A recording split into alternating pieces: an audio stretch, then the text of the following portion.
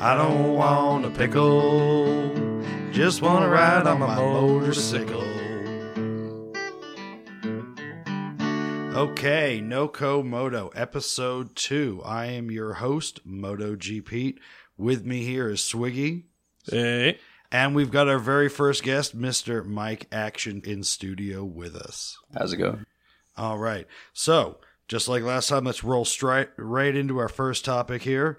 Best, worst bike in the world this week. And you've got worst bike in the world this week? I do. All right. Let's wait. Okay. Reveal it.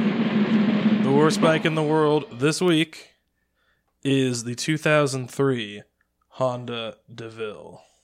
What the? I've never even heard of this thing. So this ran from 98 to 2013. This is based on the NT 650 and 700 platform. Okay. It is an adventure tourer. So this is pre long way around. This is it came out before the first episode a long way around, but it kind of refined into something that was somewhat usable. But this bike in particular, now I do want to mention this bike is also a strong contender for best bike in the world. And it's so weird, and for some reason it just upsets me. It's technically a touring bike. 650cc V-twin. It's making 56 horsepower. It has 40 foot-pounds of torque. Now, here's where it gets weird. You've got 56 horsepower. The dry weight of this bike is 490 pounds. Okay. And in reality, you're not going to get that full 56 horsepower because it's shaft drive as well. Oh, that's one of the reasons it's so dang heavy. So 56 at 500 pounds. This thing's a little sluggish. So it's not just, 490 pounds is the dry weight. It comes with the panniers as standard. And it normally gets most people put a top box on it as well. Okay. Now, it also has a 5.1 gallon tank. So just with the fuel and no other fluids, you're already up to 540 pounds. Yeah, this thing's a bit of a fucking porker, isn't it? It is. So this was somewhat of a budget touring bike. It's no BMW 1200 GS. It's not even a 650 GS. No. But it also had lots of interesting aftermarket features. My favorite in particular is you can get a tape deck / CD player. You get a tape deck. Yes. Which I don't know if that's cool or just ridiculous. Now you said aftermarket feature. Is that made by a third party or Honda made? Not aftermarket. Options. Okay, so Honda made a factory option for a tape deck on this. Yes. That's so bizarre. So the name DeVille. So does it have speakers in it that came as part of the system then? Not standard, but I believe you could get them. It came with the tape deck. Okay. Now, the name DeVille. This is really the most damning thing about this bike. Okay. It's a sport tourer, and it's named after the seaside resort of Deauville, France.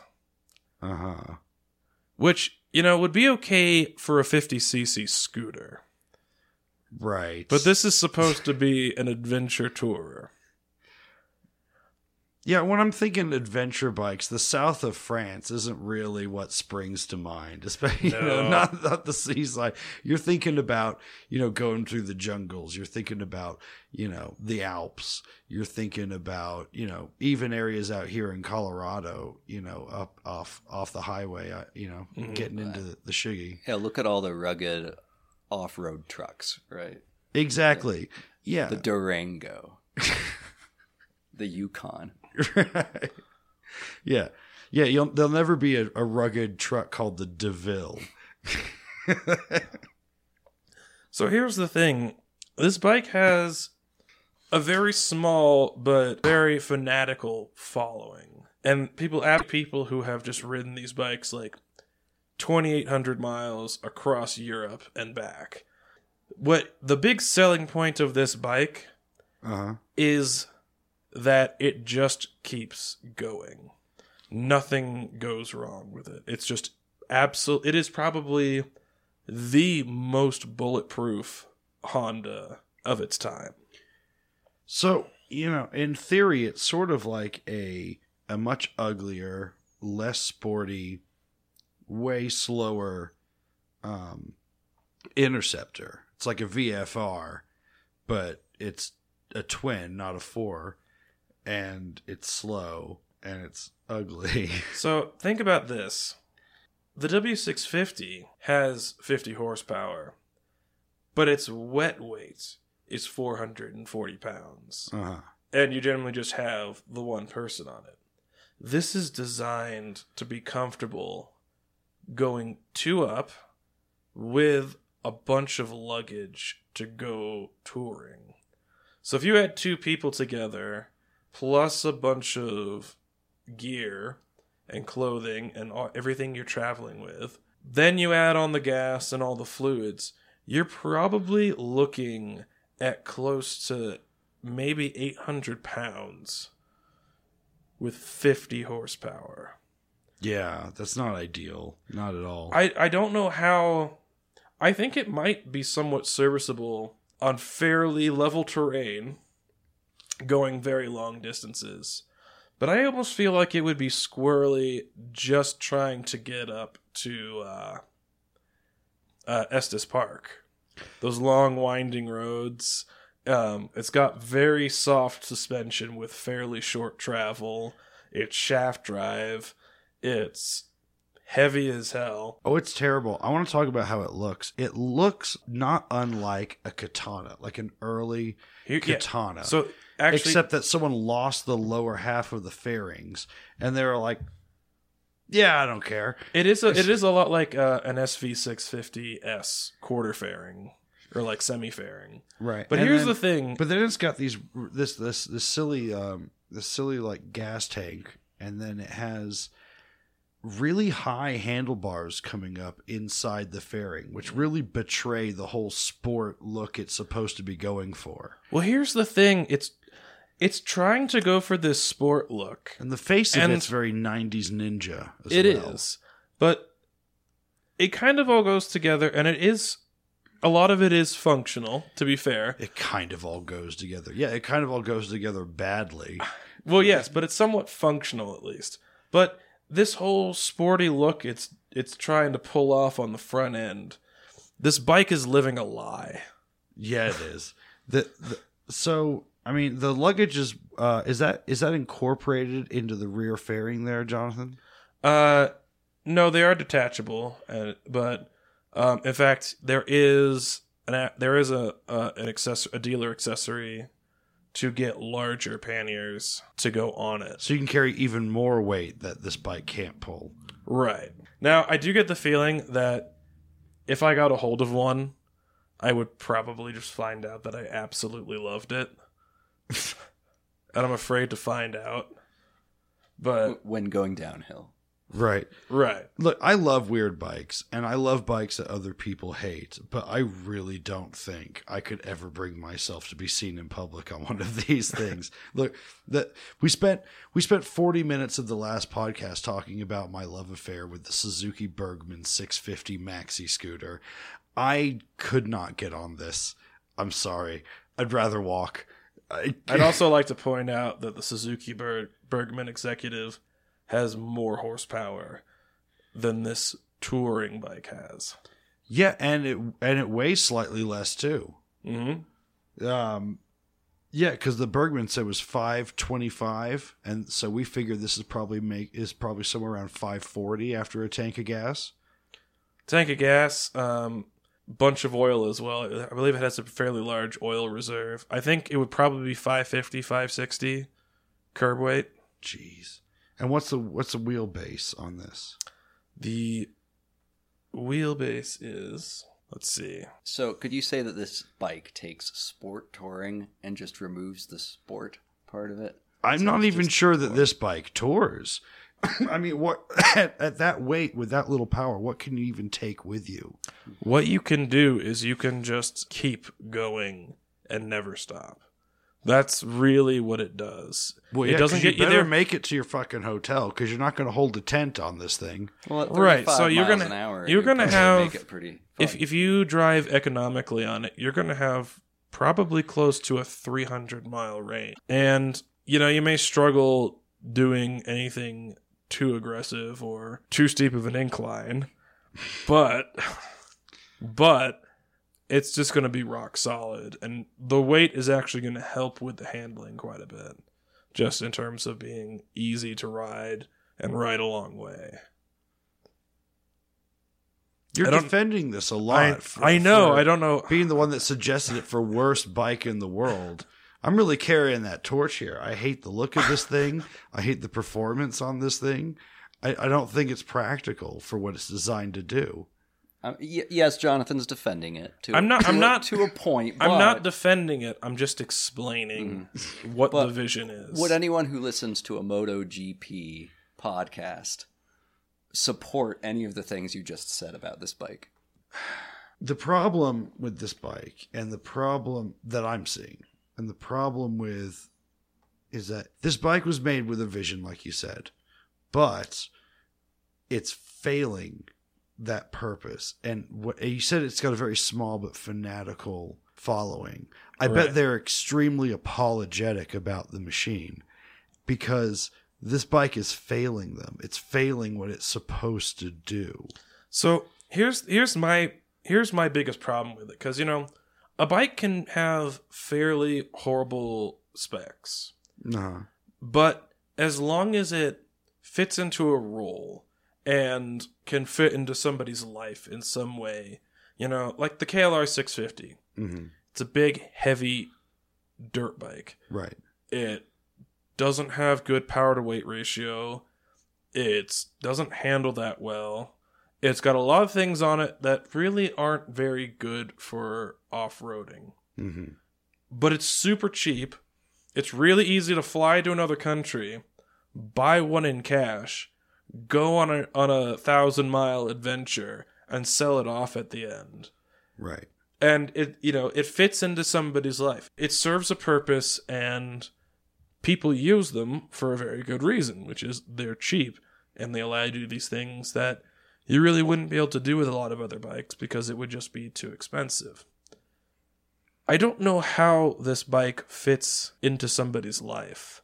I don't know how this could be your only bike. I don't know what it would do that warrants it being a second bike. I don't understand where this would fit as somebody's only bike or in their fleet of bikes. I don't know where it goes. Yeah, if anyone listening has one that they want to bring by, not so I can ride it, just so I can make fun of you in person for having it, please get a hold of us. This is a disaster. Can you find any marketing on this, any ads for it from the time? Let's see.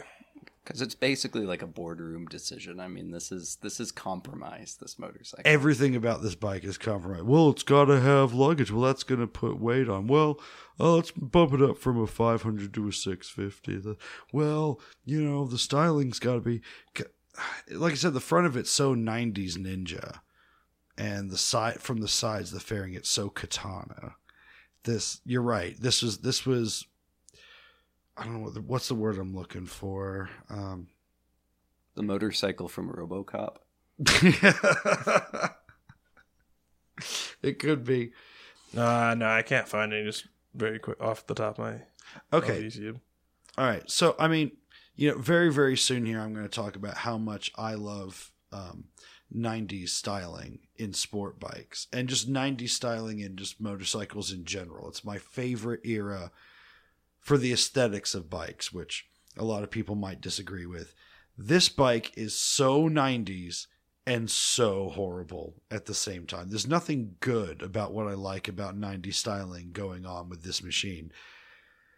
And, you know, now people are buying a lot of adventure bikes and these sport tours and stuff, largely as a fashion statement because they like the way the bike looks. They like what the bike says. This is a sport tourer that doesn't even make you look cool. This is an adventure bike that doesn't even make you look cool. Wow. Wow, that's useless. Okay, should we move on to best bike in the world? Yep, let's do it.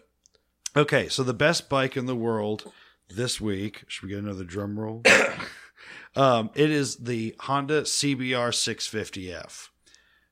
I thought I was going to leave this one to talk about till later, but I can't. I'm so excited about this bike. I love this. So a lot of people dislike the 650 class of bikes because they generally are a little bit gutless. They generally are a little bit slow, and they don't really live up to what a regular 600. It's slower than a normal 600 Super Sport.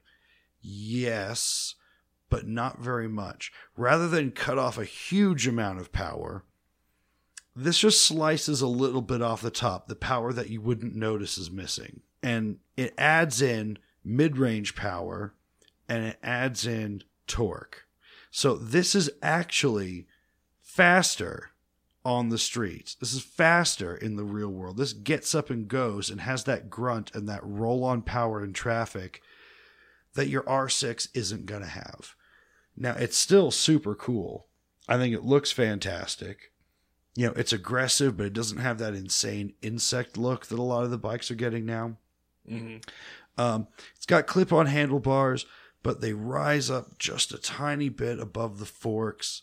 So the ergonomics are really good. You could ride this thing forever. You know, a whole lot of the things that you would expect on a 600 or 650 sport bike. You've got 6-speed transmission, your 525 chain, you know, all that sort of stuff. It has a 4.5 gallon fuel tank, though, which distinguishes it from your regular 600 class of bikes, where you'd be looking more about 3 to 3.5 gallons. So this is going to go a lot further. So this is much more practical to ride around. You're fueling up less often. You're still flying like a bat out of hell because it's fast. But, you know, it's detuned a little bit, so it's down at 11.4 to 1 compression versus like the 12.5, 13, 14 to 1 compression you'll have. So this engine's going to last longer than your average 600 Super Sports. It's still a really short stroke motor, so you do get to rev it up high to squeeze some of that power out of it, but you still get a little bit more in the mid-range. You don't have to absolutely wring it out every time you want power like you have to do on a 600. This is absolutely wonderful for me because so many 650 bikes are just blah. I mean, a Ninja 650, I couldn't do it. That's just a standard bike with low power disguised as a sport bike. I can't do it. The GS 650 or GSX 650 is just the same. What I do love about this bike, what it's really doing is it's demonstrating all the things you can do once you break free of the 600cc race spec. Mm-hmm. You've just bumped up 50 cc's, you're out of the race. So now you can say, okay, let's add a little bit more torque. Let's drop the horsepower and the top speed. We can go for an underslung exhaust because we don't need all these aftermarket exhausts to wring out a few more horsepower and make it obnoxiously loud. We get to have the mid-range pegs. We get to have the larger fuel tank. We get a whole bunch of nice accessories. It's just kind of, now that it's broken free of that restriction, it's still sporty, but it has all of these real-world advantages.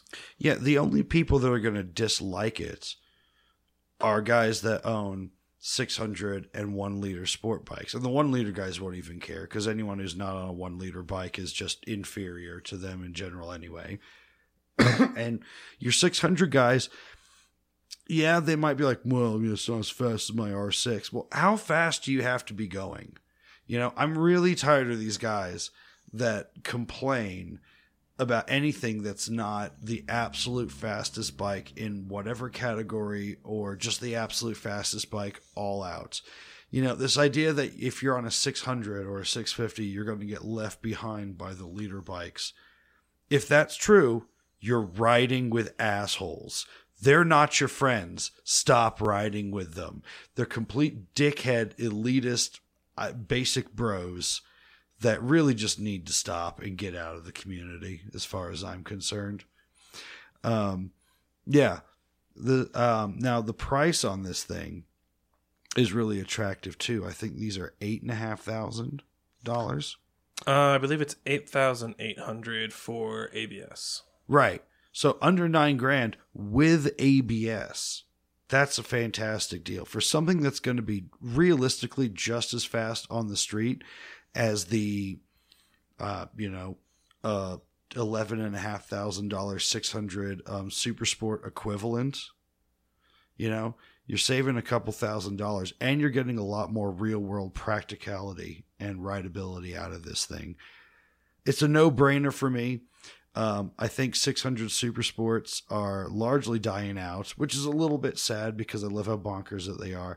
But I think they're going to be replaced with bikes like this. I think we're going to see something like this come from Kawasaki and Suzuki and Yamaha pretty soon. It's also very interesting because Honda has discontinued the Hurricane. Yeah, the CBR 600RR. So now Honda does not have a production 600cc Super Sport. So it's interesting now because within those class ranges, you've now got the CBR 300RR, the CBR 500RR, and the CBR 650RR. And now they've just kind of abandoned that class. I'm wondering what their overall plan is. Is that coming back, or is this the new normal for Honda? I hope it's the new normal. You know, I'd even love it if they took it to a 750, dropped the compression just a little bit more, maybe gave it a little bit more horsepower, so it got up to like 100 horsepower, and beefed up a little bit more torque, and then it would be really, really absolutely perfect. Mm-hmm. Yeah. And there we go. I don't think there's any more argument that needs to be made for it. If you're not riding one of these, you're just not on the best bike in the world. And that's that simple. That's it. So, Mr. Mike, let's talk about some of the bikes that you've had. What are you riding right now? So I own 2 bikes, and one I've owned for the past 11 years. But it's been in parts, and the one I'm riding now is a Buell XB9R Firebolt 2003. Okay, first let's talk about the first one, the Kawasaki, right? Yeah, so that was my starter bike. It's a 1980 Kawasaki KZ 550, and I bought it in 2006. And how much would you pay for it?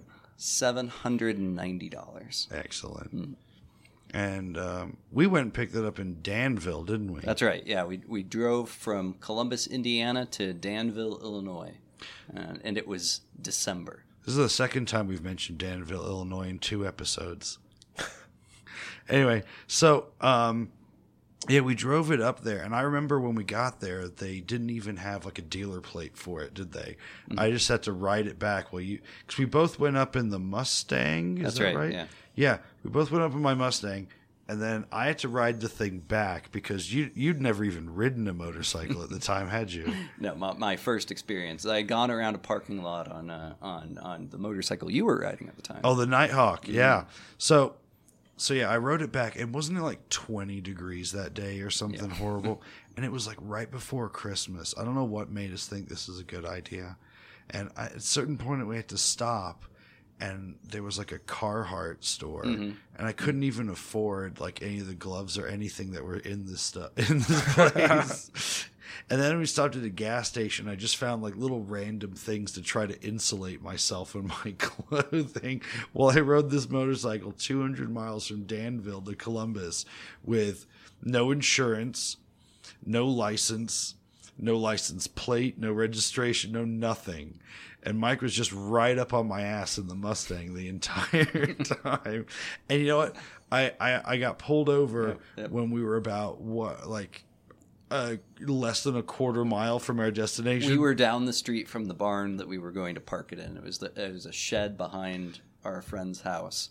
Yeah. And I could see the shed off ahead of us. Well, and I was wearing that ridiculous old Bell helmet, and I had those leather like aviator goggles, and they were mirrored.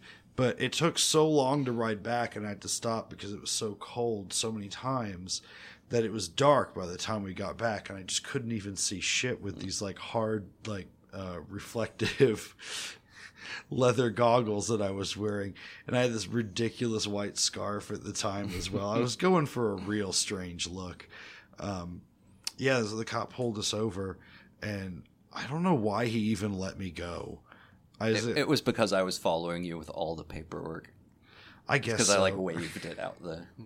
Well, he like went for his gun because he pulled me over, and then Mike just gets out of the Mustang and comes like running over the cop like, "Oh, I've got all the paperwork over here." And he's like, "Oh, whoa, what's going on?" Okay, so then you took that thing to Pittsburgh, right? Yeah, I took it with me to Pittsburgh. And how long did it run without any problems? Well, it never had problems until I started messing with it. Right. But I had just not really maintenanced it well. It had sat. I kind of had. I ran it kind of every other year. The most heavy riding I ever did on it was the first couple of years when I was commuting into another town, and I would actually use it for work. There you go. But then when I took it to Pennsylvania, then it sat for a season, and then I rode it just casually. I worked across the street from where I was living, so I didn't really need to commute anywhere. So then it sat. I actually wheeled it into my apartment and parked it in my spare bedroom for 2 years. And in Pittsburgh, it got a good bit of use. I'd already owned it for 4 or 5 years before I really got out on it in Pittsburgh, and it's a great bike because the 550s are pretty lightweight, and you can really kind of toss them around, and they're really nice for managing those curvy mountain roads. So very different from heavy American choppers that are 1,000 plus cc's and are just designed to go fairly comfortably down these straight U.S. county roads. In the Appalachians, you get it's a completely different animal, and that was a good bike to have there. Yeah, that bike's interesting because it was sort of like, the KZs were sort of UJM bikes, but by the time you get to 1980, they're starting to morph into this sort of Harley Cruiser almost wannabe kind of style, but definitely not. Still very Japanese. Well, even the late 70s, like KZ900 was a common police motorcycle. No, it was the KZ1000. KZ1000 was a police. That's what they rode in chips. Everyone thinks it's like an Electroglide or something. It's Well, there is the KZ900 and the KZ1000 in both. Yeah, And the I'll always 900 point that was out to more people. sport oriented, I believe. Well, yeah, because they just like basically put it out again as the Z900 now, which Right. everyone's causing a big stir with everyone. Everyone loves the look of that bike, and I have to say it does look pretty good. I do sort of admire it a little bit. Although I'm kind of over the whole retro bike thing a little bit, I mean, at least these guys are buying like new bikes that are retro styled rather than going down this horrible, painful road of buying these old bikes, getting in over their heads, But Mike, you're a rare example of getting yourself into an old bike and actually being able to live with it. Like, how many miles do you think you've put on this thing? I've probably put about 7,000 miles on it. Not because it's been apart for years at a time. Like, I've taken a few long trips on it, but I've only gotten probably in the 11 years I've owned it, I've probably only gotten 5 good seasons out of it. So I started to maintenance it because it had been mostly sitting and I hadn't done a lot of basic stuff to it. Mm-hmm. So I opened up the engine for the first time, which I'm a novice to engines, so I really did not know what I was doing. Had to start from scratch and read about this. I opened up the valve cover just to see what my valve specs were, because I didn't know if I knew that the carburetor was perfectly cleaned out because I just replaced the carbs. But I didn't know. But that I saw there were some basic, smaller performance issues. Nothing that was keeping me off the road. But I just wanted to know that motorcycle was running perfectly. So I opened it up, and all the valves were in spec. And I put it back together. And then I got this stupid idea to put these MGO cone filters. Oh, the MGOs are so bad. And that was my downfall. Well, If you're you talking about pod filters. Yes. Yes. Oh, And these are the worst ones too, Mike. the MGOs. Yeah. So the worst thing about MGOs or pod filters in general, but especially the MGOs, if you have a carburetor any more complicated than what's on your lawnmower, these are a bad idea. There's all sorts of other little air passages and jets and things that quite often these will even just cover up on the end of your carb. If you take a good look at the intake on your carburetor, there's little airways and passages, not just the great big hole, but around that. And putting these pod filters on will fuck with that to no end. Was it Phil from Cleveland Moto said, you can't guarantee it'll run right, but we can guarantee that your bike will run different. and it wasn't a good experience for several reasons. One, I mean, I was going more for an aesthetic. I did not understand the subtleties of air intake well. You really can't improve on a Japanese bike. You can't improve on the air intake system that they designed for it. There's something to be said for laminar flow and the way that it comes in to the bike. And I just thought that these 4 cones would look cooler than the box. So I put it all back together. And this project, I mean, I was doing other things. I had a very intense job at the time. And so we're talking over the course of about 6 months, I got it taken apart just to measure this one thing and put it back. It was something you could do in an afternoon, but it took me 6 months because I was taking my time. And that's kind of the theme of this bike. I'm taking my time with it. But these filters, basically right when I fired it up, I mean, it's basically I think it's the filter equivalent of having no filter at all. Yeah.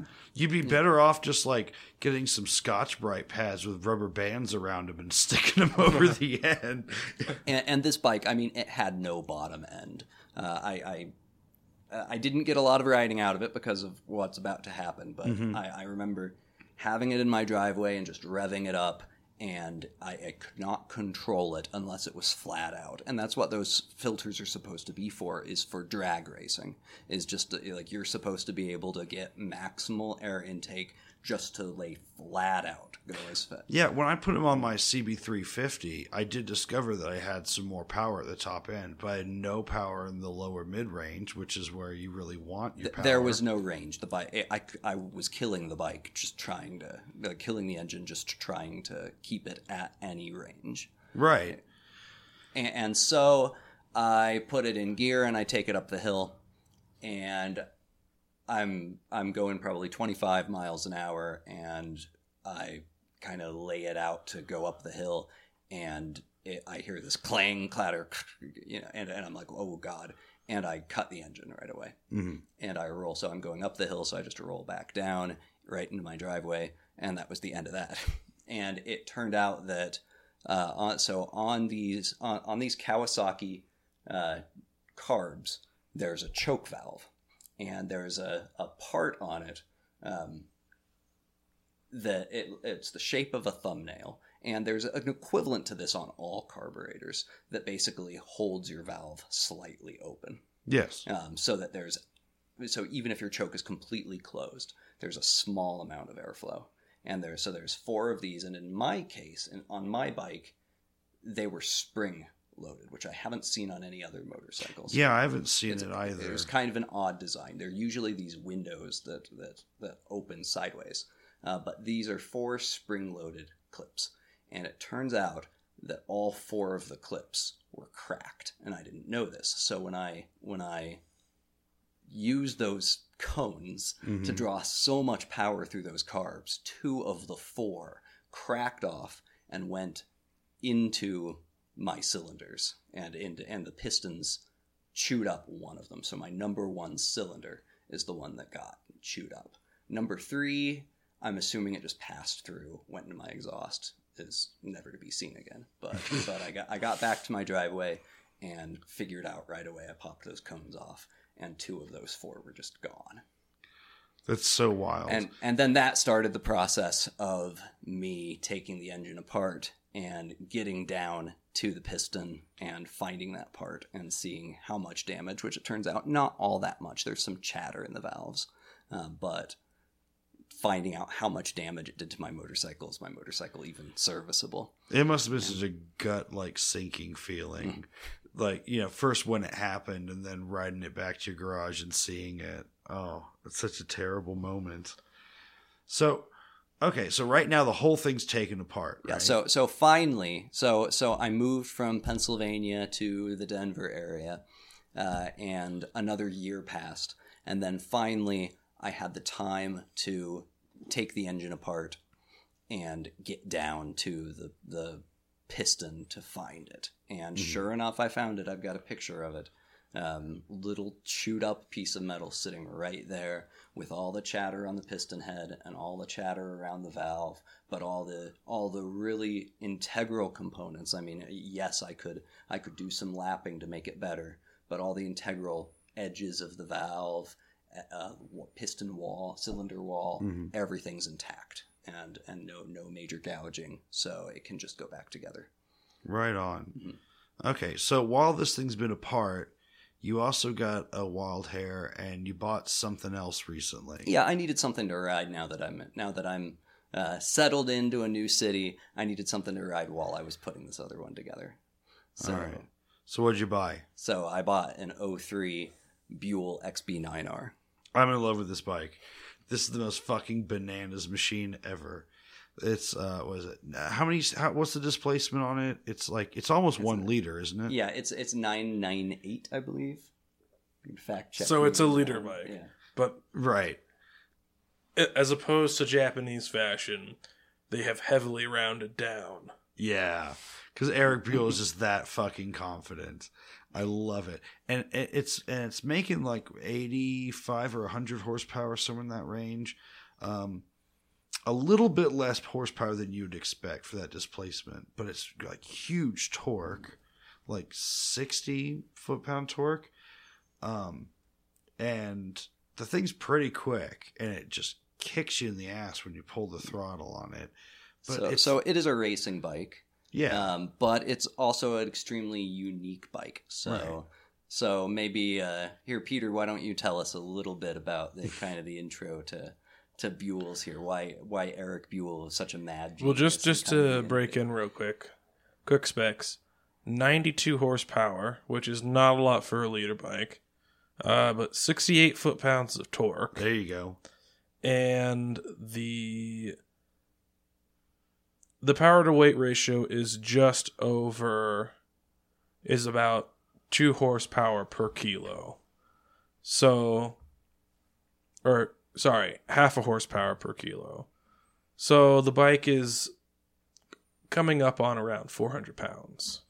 There you go. So it's nice and lightweight. It's easily flickable. And there's all sorts of bizarre things about Buell's that I don't even know if we have time to go into all the weird things that make Buell with the dry sumps, all the oils in the swing arm. And this is one that still has the Harley motor in it. This is before they went to the Rotax. It's a Harley Sportster engine, heavily modified. So the clever genius of Eric Buell is that he recognized this advantage to having these heavy cruiser engines in a sport bike, that there's actually a sport the power band is extremely low, so you can get an enormous amount of acceleration from the start in these bikes. That you're not revving it up to 6,000 from the moment you take off. Everyone else, so you're in a race, everyone else next to you is throttling up. You don't need to do that on these bikes, and he recognized that advantage, and that's why he came up with this idea to use a Harley engine in a race bike. Right. Well, it's very similar to Ducati bikes, but the mad genius was do it with Harley.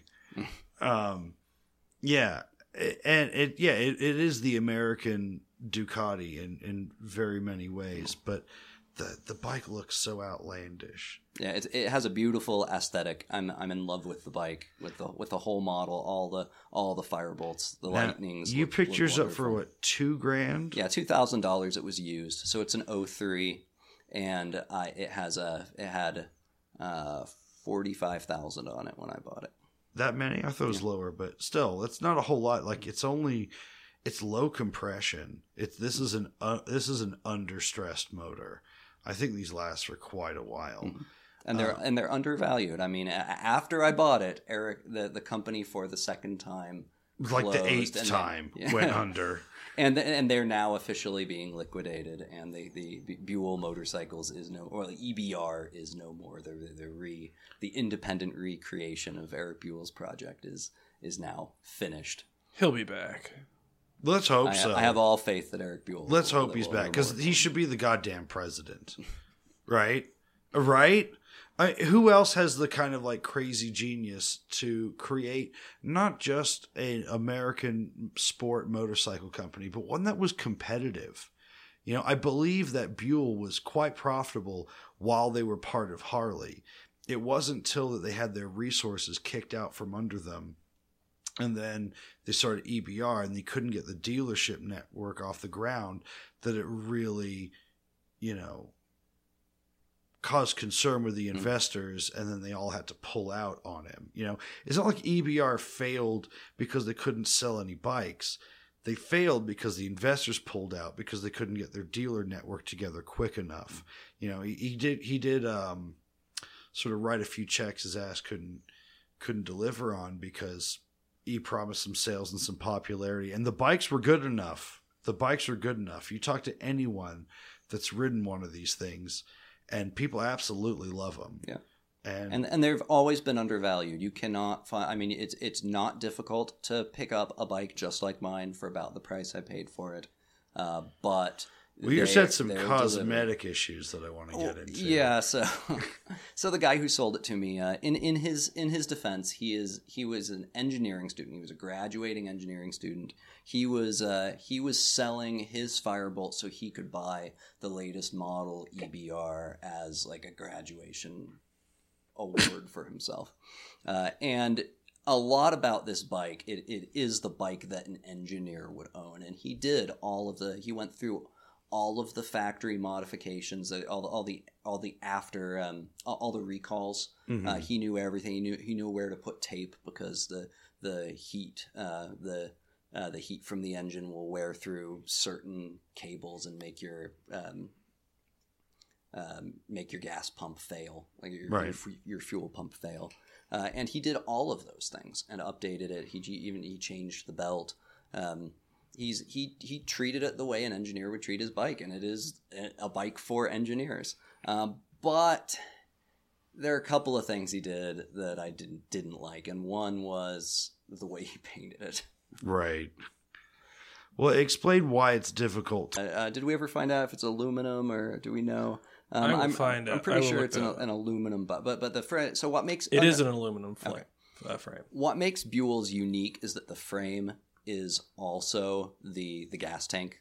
So that type of that's the whole XB series, and they're called fuelers because because the fuel's in the tank, and that lowers the center of gravity, which has a race advantage, among several other things like the oils in the swing arm, right, which further lowers the center of gravity. So, but it's got this big, enormous, thick frame, and then his fairing, he chose a material called Surlyn, which is what golf balls are made from. And it has a dye in mold, paint in mold so approach, which means that it's when they manufacture it, it has the paint in there, which is how golf balls are made, which means that it is extremely difficult to repaint them. The paint doesn't adhere. You have to spray a base coat on, and there's a very high chance that you'll fail at trying whatever approach you do. Basically, Plastidip is really the only way to go anymore, or you just revert to the original color. So he had painted, I'm not quite sure what he did. He did a pretty decent job No, he didn't. on a couple of the parts. But all in all, it was a shabby looking paint job. It probably had looked better before, but it had worn down over time, which is the trouble with Cerulean, is it might look good at first, but it breaks down. Yeah. And so it was originally a white bike with a silver frame. And he had painted the frame red and hadn't really protected it too well. He hadn't really taped down newsprint or anything. So there's a little bit of you can see the it was overspray all over the place. Yeah, the shakes of his spray can didn't come across too well, and then he got this wild hair to spray the forks. So it was red frame with a black fairing, black front forks, which those did not hold the paint well. They didn't. And then he also, so that Harley V-twin engine, which is half covered, it's covered by some fairing and by the exhaust pipe, so you can't see much of it. But he painted that whole V black as well. Yeah. Which was not high temperature. I don't think he used high temperature paint because it's broken down in the middle, and so that's going to be I think the theme he was going for was good in theory, but the execution, there wasn't a good follow through. Right. Well, it was difficult. Now it's written in the manual, but it's difficult to predict the kinds of problems that you're going to have trying to repaint with this sort of material. All right. So what has your strategy been on correcting this? All right. So I've tried a few different things, and that's also why my Kawasaki project was delayed a little bit, was because I started messing around with this Buell, which runs perfectly. It's just cosmetic treatments. The first thing I did was I decided to revert the fairing back to its original color, which is white. So he had white fairing that he had painted black. So in theory, all you have to do is chip off the paint. And I actually did that in a spot. I spent about an hour and a half on it, and my progress was so slow. The paint job was wonderful underneath. It was this nice glossy original white. I could see it down there. But I mean, I could have spent months just chipping this paint away, and I don't have that kind of time. I figure it was far better for my money to take it into a shop somewhere, but I haven't done that yet. Because I came up with another idea. And then the next thing I tried was to soda blast it. Yes, the Harbor Freight Soda Blaster. Give us your quick review and experience with that. It works out pretty well. So I have a 27-gallon air compressor, and this Harbor Freight $150 40-gallon soda tank of blast media. And it takes a little bit of finagling, some finessing. You have to. It's definitely a finicky little device. You have to learn how to charge it up. So there's definitely a learning curve getting the spray to come out appropriately. But eventually, I've gotten to the point where I can spray it on the first try. I have to constantly kind of shake the can back and forth with one hand while I'm spraying with the other. Well, it's Harbor Freight. Yeah. There's going to be some... anything from Harbor Freight's kind of like an old Nintendo. Only you can get it to work right. It may not work the same way in another person's hands. It may not work correctly as according to the manual. But, I'm sure I can grow by leaps and bounds but I want one of these things. It works well. 27 gallons doesn't get it enormously far, and then you have to wait and re-challenge. Or wait and recharge it. Right. Air compress. So you took the Soda Blaster to the whole frame. Yeah, so the fairing, it didn't work too well. So the Soda Blasters, the Soda Blaster actually worked on the frame decently, but it only took it down a little bit. It took the red, so there was red over a black base coat over the original silver paint and primer, and the flow of the soda was very irregular. So I got some spots down to the black, and then immediately next to it there would be a hole right down to the bare metal. Mm-hmm. So I had gone through, without really intending to, I had gone right down to through the original primer, taking off every layer of paint. So at that point, I decided to switch tactics and remove every speck of paint from this entire motorcycle. I think it looks great that way. Yeah, and because I've always had this love of beautiful old brushed aluminum or just stainless steel engines. You look back at the old, you look at like old '60s Jags, and they just have this. I've loved that look, so I decided to take off all this paint. And the Soda Blaster was actually pretty slow at doing that. So I bought an orbital sander. Okay. And the orbital sander took it pretty decently, and I spent probably 2 afternoons messing with the orbital sander. What kind of grit were you using on that? I was using 220 was my initial grit. Okay, so you're starting off pretty rough. Yeah. It comes off. Well, that's the nice thing about aluminum. Just like with most motorcycle engines, my Kawasaki engine, is that you can go over it with something rough initially to get for my Kawasaki, I was taking rust off of it, and then you get a different grit, like 110 of. In my case, I used 110 of steel wool, and then you just go over it, and it starts to polish up, and you can just go more and more fine until it's shining. Right. I still would have expected the 220 to leave like gouges in there that you wouldn't be able to get out, but obviously yours looks great, so 220 is fine. It initially looked like you took an orbital sander over it, like it had circles. Right. So you could call those gouges, but it was nothing that 110 grit couldn't. Well, 110 is rougher. You're talking about basically one. You're talking about like 000 steel wool. Excuse me, I am. Yeah. Which is very fine. Mm-hmm. I'm surprised you didn't have to do something intermediate in between, but no, you got great results. So there you go. You could just do it that way. Mm-hmm. And I was very pleased with the results. And now I've decided to, since I don't have the time to chip off all that paint, I'm going to Plastidip the fairing the way. Yes, we got to get into this. So. Yeah, one way or another before Swiggy gets a garage here, or if I get my my shed put together, or we do it in your garage, we got to start messing with some Plastidip.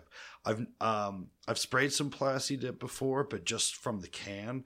I can't wait to get some of this stuff in a gun with a proper air compressor and get some really good coats. You know, I've been thinking about doing a vinyl wrap on my bike, but I don't know if maybe we should just do a vinyl. A Plastidip job on that and get real intricate with some taped off areas and do some crazy like 90s like jazz designs on the side of it, something real weird, wonderful, and custom. I don't know,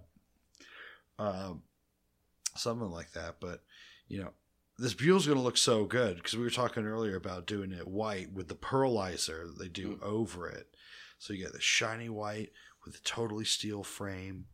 Or bare metal frame. Well, yeah, with that massive cradle frame, cutting it off, that's gonna look great. Yeah, because it's not like it's like a, if you did the same thing to like a Ducati with its trellis frame, it would look odd.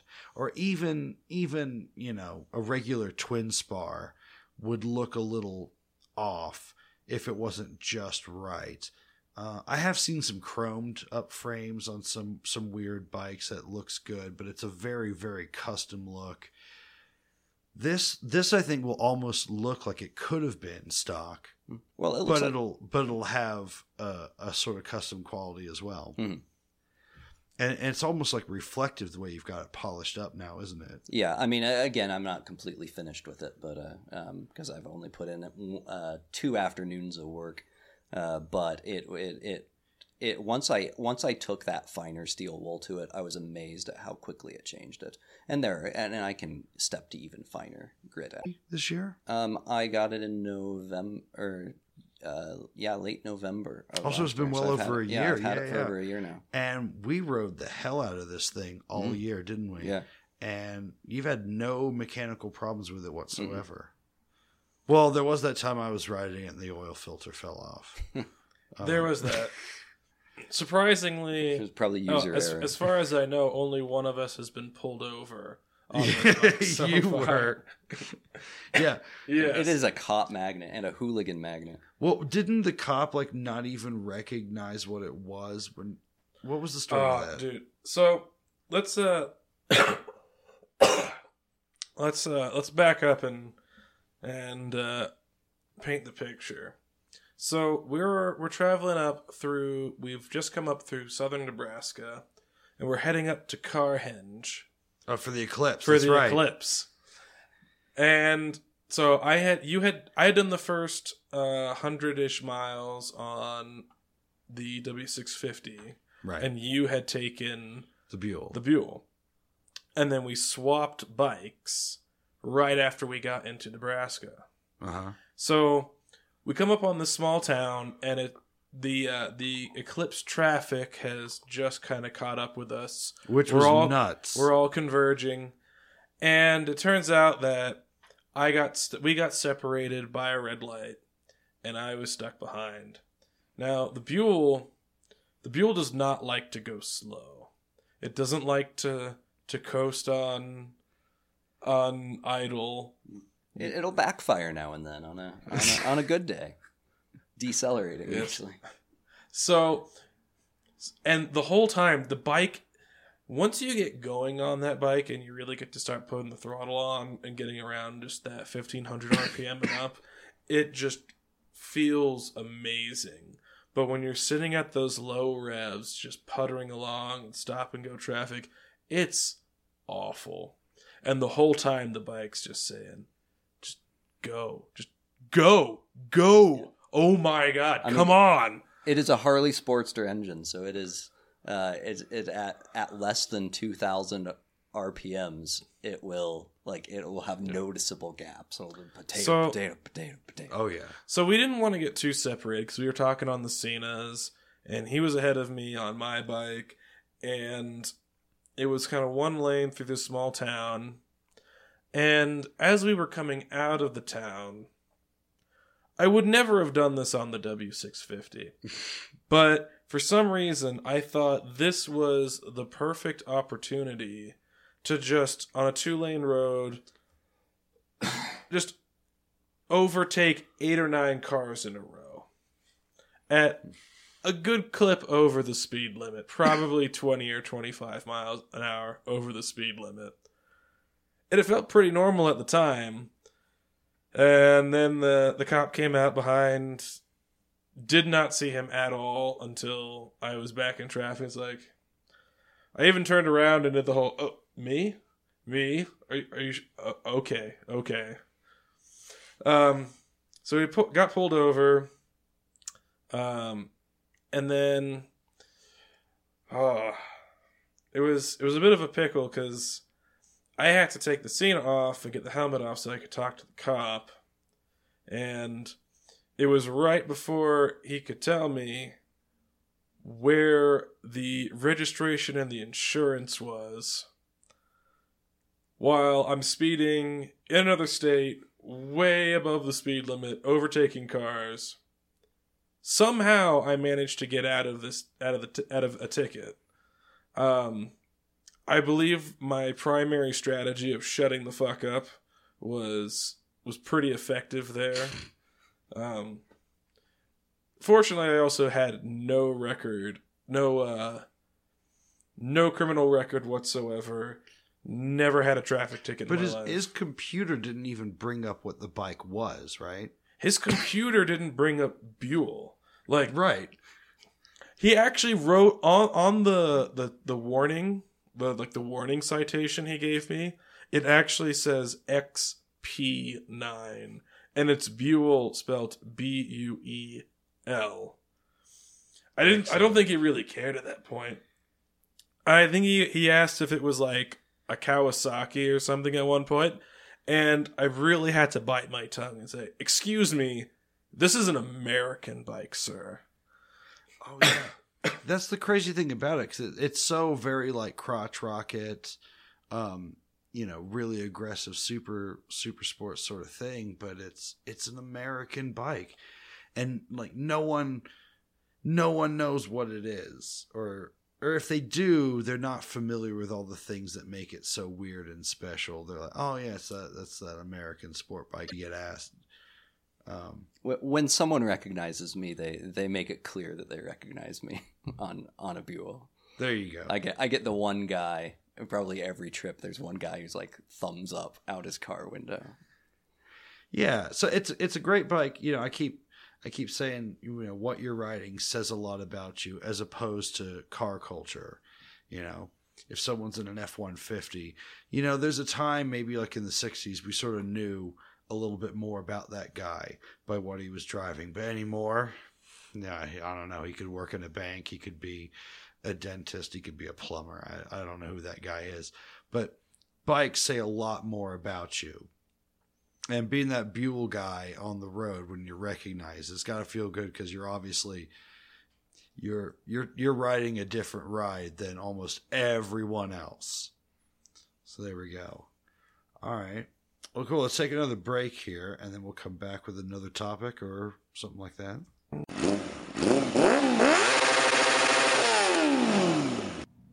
All right, coming back again. So, Mike, what I want to talk about with you, because you are a doctor. Yes, I am. All right, and you've done some stuff in the ER, haven't you? I've done some ER work. I'm internal medicine trained, so I mostly see the patients that are that once they go to the ER, they're sick enough to stay in the hospital. But yes, I've done some moonlighting in the ER. These days, the ER is a completely different residency training program. But yeah, I have. Okay, so what constantly amazes me with gear, a lot of people still continue to not want to wear fucking helmets. And I've said recently, I've been saying that I have more respect for adults who have a problem eating their vegetables than those who don't want to wear helmets. And that's obviously important. If you're not wearing a helmet, like, you're a fucking idiot, and I don't even want to get into that debate. You know, I don't think there should be a helmet law. I just think we should judge you really harshly as a society if you're not wearing a fucking helmet while you're riding a bike. I mean, even what passes for a bicycle helmet is bullshit. If you're going to ride your bicycle around town and you could potentially be hit by a car, you know, that piece of shit bicycle helmet is just not up to snuff. But whatever, you know. If you're riding your bicycle around your neighborhood or something, I don't give a shit if you wear a helmet or not. But anyway, but people still refuse to wear gloves as well. And this blows my mind because when you get thrown off balance, your hands hit the ground first, right? Like you automatically just throw them out to try to protect yourself. Right. Okay. So, but in 2018, without your hands, you're unemployable, right? That's one way of looking at it. Yeah, so I tell all my patients I do not mess around with the hand. There's an entire subspecialty of surgeons, the hand surgeon. Right. Your hands are so delicate, a normal doctor can't even fucking help you. A normal surgeon, yeah, you have to subspecialize in it because there are little tissue spaces that where, and if an infection is introduced, it can spread throughout an entire length of the hand. Right. So we don't even need to get to the part where, like, you know, your hand's broken or bones, whatever. We're just talking like if you just get a bunch of road rash up on your hands, you can be in for bad news. Yeah, if you have a puncture wound. Right. So I would just, to anybody who doesn't feel like wearing gloves, I would suggest getting your downward dog yoga pose on your carpet and just slide your hands a foot. And then go out and try and do the same thing on asphalt and see how that feels. And then imagine doing that at just 20 miles an hour down the road. Just imagine what that might feel like and what that'll do to your hands. Yeah, road is, you know, we were talking about sandpaper earlier. Road is probably what? 1 grit? Right? It's terrible. So yeah. So, now if you come off your bike, right? Let's say you're just riding and whatever happens, a car hits you. You can, let's say theoretically you don't hit a car first or anything. You're just hit. You fly through the air, and then you just hit the ground. The bike doesn't hit you or whatever. This is probably an unrealistic scenario, but I think this is what a lot of people imagine. They're riding, and then all of a sudden they're just not on their bike. They're on the ground, right? So you're going to start sliding at whatever speed the bike was going, or a little bit less, right? Possibly more if you get hit by a vehicle doing a higher speed than you. So at what rate does like your tissue just disappear from your body? Because I've heard people spit out different numbers. Do you know anything about this? That varies so much. I don't have the numbers right in front of me, but it all depends on how much protection is between your skin and that very gritty pavement. Okay, what's the worst like injury you've seen motorcycle related or heard about? Oh well, death on a motorcycle. Okay, right, but like what was the trauma specifically? I'd say spinal cord injuries are the worst. Spinal cord injury. Yeah. Is that like fairly common when someone comes off a bike? It's common enough. I mean, we see it. So, have you had much time to like look at the the CE2 back protectors that are out now? Oh yeah, definitely. What value do you see in those? Enormous value. I mean, first off, if you have a piece of metal, the sharp edge of metal that's going at you at a very high rate of speed, then nothing is going to protect you from that sharp edge. But blunt trauma, it can be the difference between maintaining your spinal cord or not, or severing your aorta. Just the mere shock, the force. So blunt force injuries, what we call acceleration or deceleration injuries, it's not just the force hitting your skin or hitting your bones. It's about the tissue itself moving at a high rate of speed. So maybe your liver will move at a high rate of speed away from your other organs, and that would pull on your blood vessels. Or whatever else doesn't move, right? Okay. It's inertia. All right. So when people are making fun of us for looking like Power Rangers, because these new like textile jackets that are rated for a higher slide than a lot of leather is, and they've got all the inserts for this body armor. It's just nice to hear from, a doctor that, it's not just to make me feel better, that it does do something. I can't. You want to be the guy who walks home at the end of the day. Yeah, of course you do. Of course you do. But, this idea of like, that you're cool just wearing a leather vest. What just is up with that? Cruising down the road with your sleeveless jacket and your assless pants. Right. No shoes. No shoot. Yeah. Okay. So in terms of like your feet, because this is one thing I'm not great about. I don't wear the boots that I probably should be wearing. I wear boots that have a pretty sturdy sole to them. But they're not steel toe, but they are like long, and they'll, stop me from getting like burned by pipes or whatever. Swiggy, I think you know more about like boots than I do. Why would one want or need boots? So I'm by no means an expert but there are lots of different ways that your boots are going to protect you.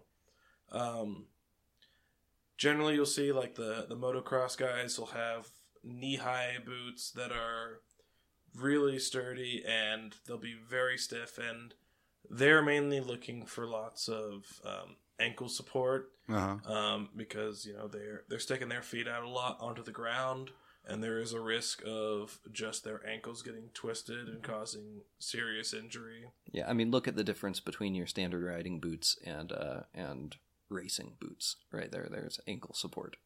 Right. So, and then on top of that, there is the having a stiff sole and enough support around it. You know, if you come off the bike and the bike just lands on your foot, there's a good chance of it getting crushed.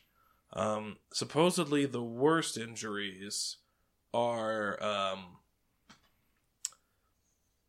is when the bike rolls over your foot, or if part of the car rolls over your foot. Not only have you got these crushing forces that are going to break bones, but there's this much more cringe-inducing injury called degloving, where the force on the force on your skin and moving laterally will just rip all the connective tissue between your skin and the muscle underneath, and it's exactly what it sounds like. It's your skin coming off your limb and your extremities like a glove.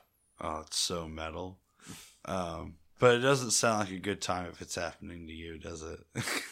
Not really. I wouldn't recommend it. Then, it does sound pretty fucking metal. Wearing your protective gear is a good idea. Right, but I mean, on top of all of these things that you can potentially prevent with good gear or lessen the impact of, and, you know, wearing a helmet where you get a concussion instead of dying, or you don't get a concussion where you would have got a concussion, or a less bad concussion.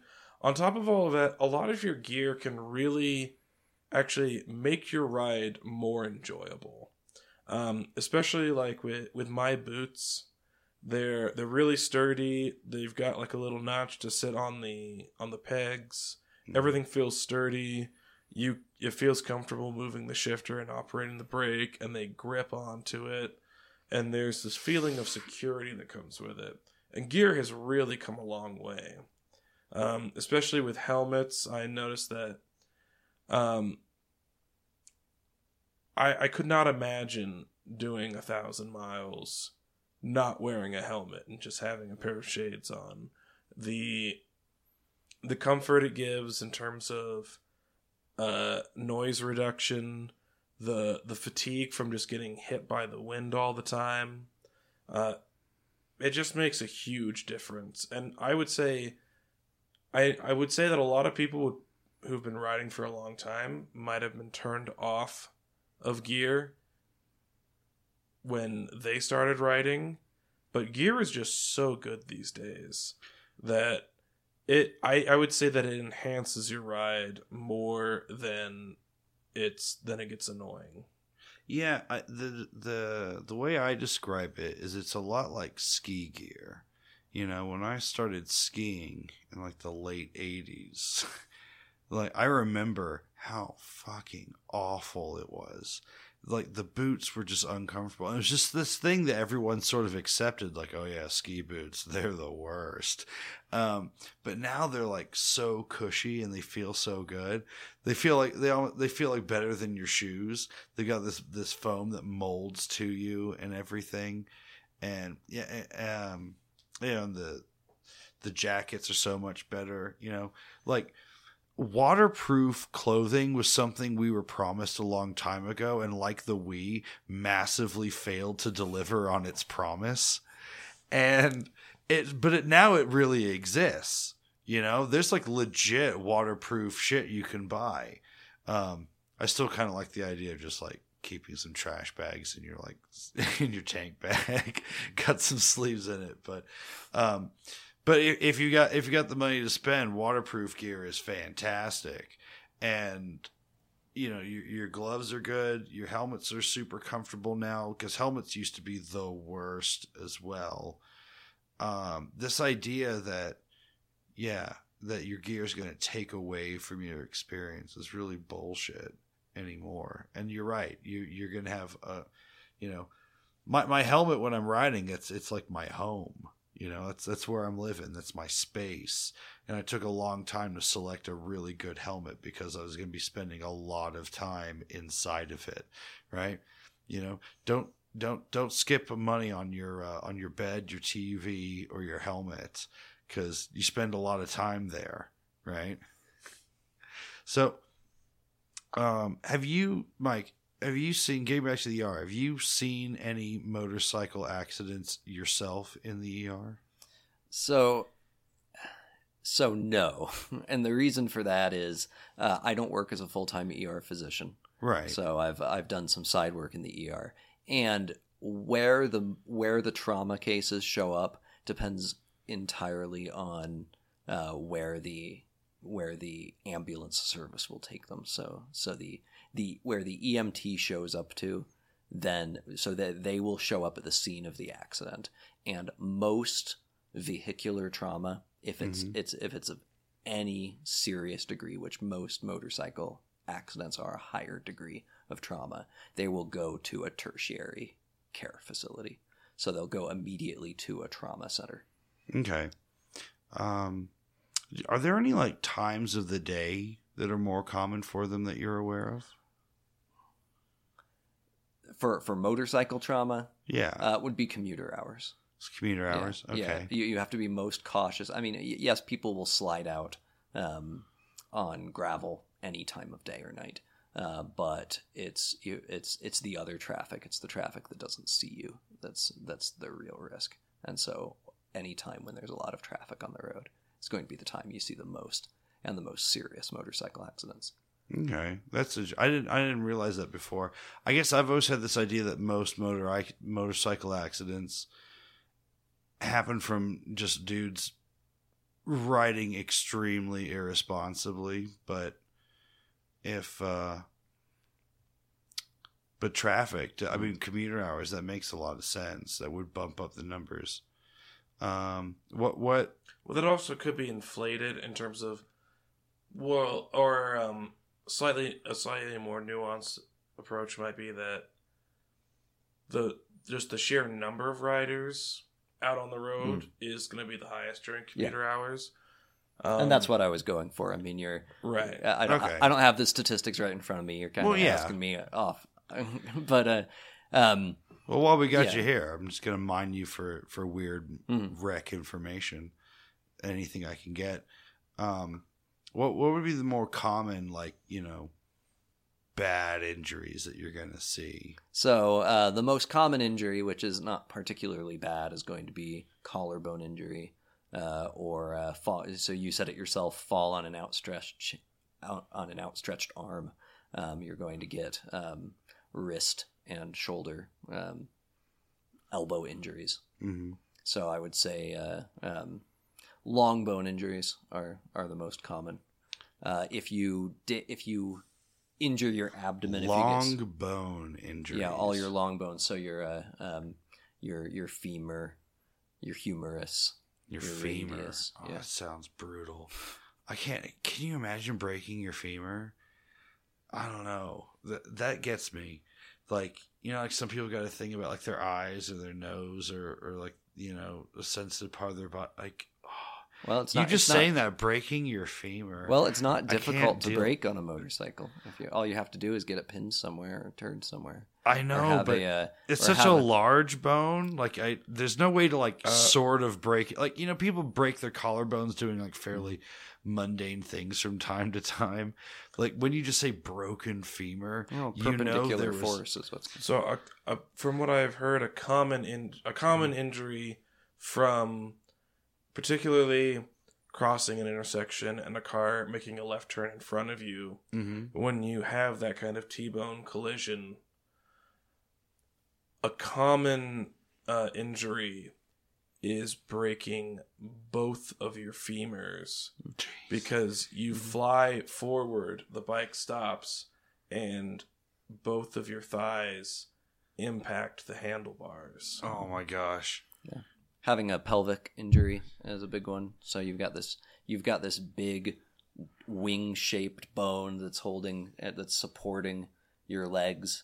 And there are all kinds of places where that can break down, and I've seen people I've seen people break both of their femurs and their pelvis in 3 or 4 places, and they can end up with a. I mean, you've got a lot of important vital structures in that area, including your urethra. And so your urethral trauma is well known from anyone who injures their pelvis. Kind of our common story is the 4-wheeler, but a motorcycle isn't far off from that. I would like to remind our listeners at this point that this is a pro motorcycling podcast. Yeah. Yeah, I just want to talk to Mike about just weird motorcycle injuries while we got him here. And it's difficult moving to a place like Colorado where there's a lot of there's a lot of extreme sports here, and a lot of people go outdoors and enjoy themselves in ways that can put them in harm's way. So you can't move to a state like Colorado and then tell people don't do these things. So you need to be responsible and be aware that these injuries can happen to you, and there's a possibility that they could happen to you even if you did everything right. But being cautious is the way to go. Yeah. Riding is all about mitigating risk all the time, constantly, with checking your mirrors and checking all your spots, and making sure you're following distance, making sure you're in the correct lane position, anticipating what other people are going to do, looking for objects on the road, and then again just wearing all your gear to prevent it. But at the end of the day, you're doing something dangerous. There's no way to get around that, really. I mean, how dangerous is it? It's not insanely crazy dangerous, but there's some risk involved. It just blows my mind that you see these fucking idiots without any goddamn gloves. It's not like gloves are expensive, Like, even there's a lot of gloves that people might wear just to stop the wind on their knuckles, right? But they're not rated for any sort of impact or slide. As soon as they actually touch the ground, they're just going to get cut to ribbons, and they're not going to do anything for your hands, right? But I mean, they'll still do something, right? So the idea of going out with just nothing on your hands, or even the idea that you're going to go out, you've got nothing on your hands, you've got these fingerless gloves. Well, your hands are just going to get freaking cold, and it's going to be a distraction, and then you're more likely to have an accident, even if it's only by slightly. It's just so simple. Gloves. What is it about people that they're so, is obtuse the word, or they're so, obtuse isn't the word. What am I looking for? They're ignorant to the risks. They're not even ignorant to the risks. A lot of the times they know the risks, but they just want to give a big middle finger to safety, just because. They're just anti-gear because they think it's not traditional in motorcycles or something like that. That seems to be the thing that comes up again and again. They never outright say it. These guys always come up with weird conspiracy theories on why wearing a helmet is more harmful than good, or why, and I think just deep down they have this idea that, well, I need to look like the guys in the old 70s motorcycle movies, or I'm not legit. And because they want to serve themselves so much and fulfill that image, they'll come up with any sort of weird mental gymnastics to justify why they're not wearing what they should be wearing.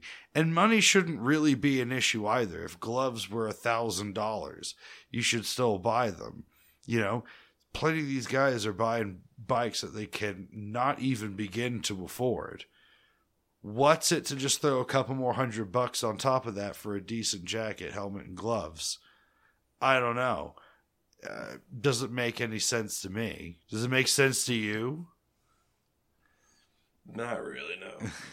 I really don't want to see preachy here about gear, because I know gear is a boring topic. But I'm really interested in that mindset of the weirdo that makes excuses. If you're not wearing the right stuff and you're sort of upfront about it, then that's cool. Well, it's not cool, but I'm more okay with you if you're like, yeah, I don't wear the stuff I should wear. I'm an idiot. okay, that's easy to accept. But I know plenty of people, or I've met plenty of people that will come up with some sort of way, they've got the sort of flat earth thinking where they'll come up with a way to justify why they don't. Oh, well, it just, I feel like I can't grip the handlebars right if I don't. Well, stop being a baby about it. Just wear the gloves. I guarantee you after a week it'll feel natural and there'll be no problem. And I mean, that's distorted thinking in the end. Anything that gets between you and safety becomes distorted thinking. I mean, if the idea of walking away from a situation safely, or there's so many examples in life where you had a lapse of safety and then you ended up injuring yourself or breaking something around you, and you just think to yourself, well, how stupid was I for that? But hindsight is always 20/20. Yeah. All right. Well, you guys got anything else to add? No, I think we're good. Yeah. All right. Are we ready for the outro? Thanks for having me on, guys. All right. So, and I don't want to die, just want to ride on my motorcycle. Cool. All right. We'll see you next time. Bye. And I don't want to die, just want to ride on my motorcycle.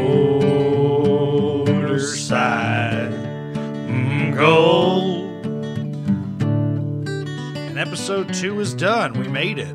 Peace.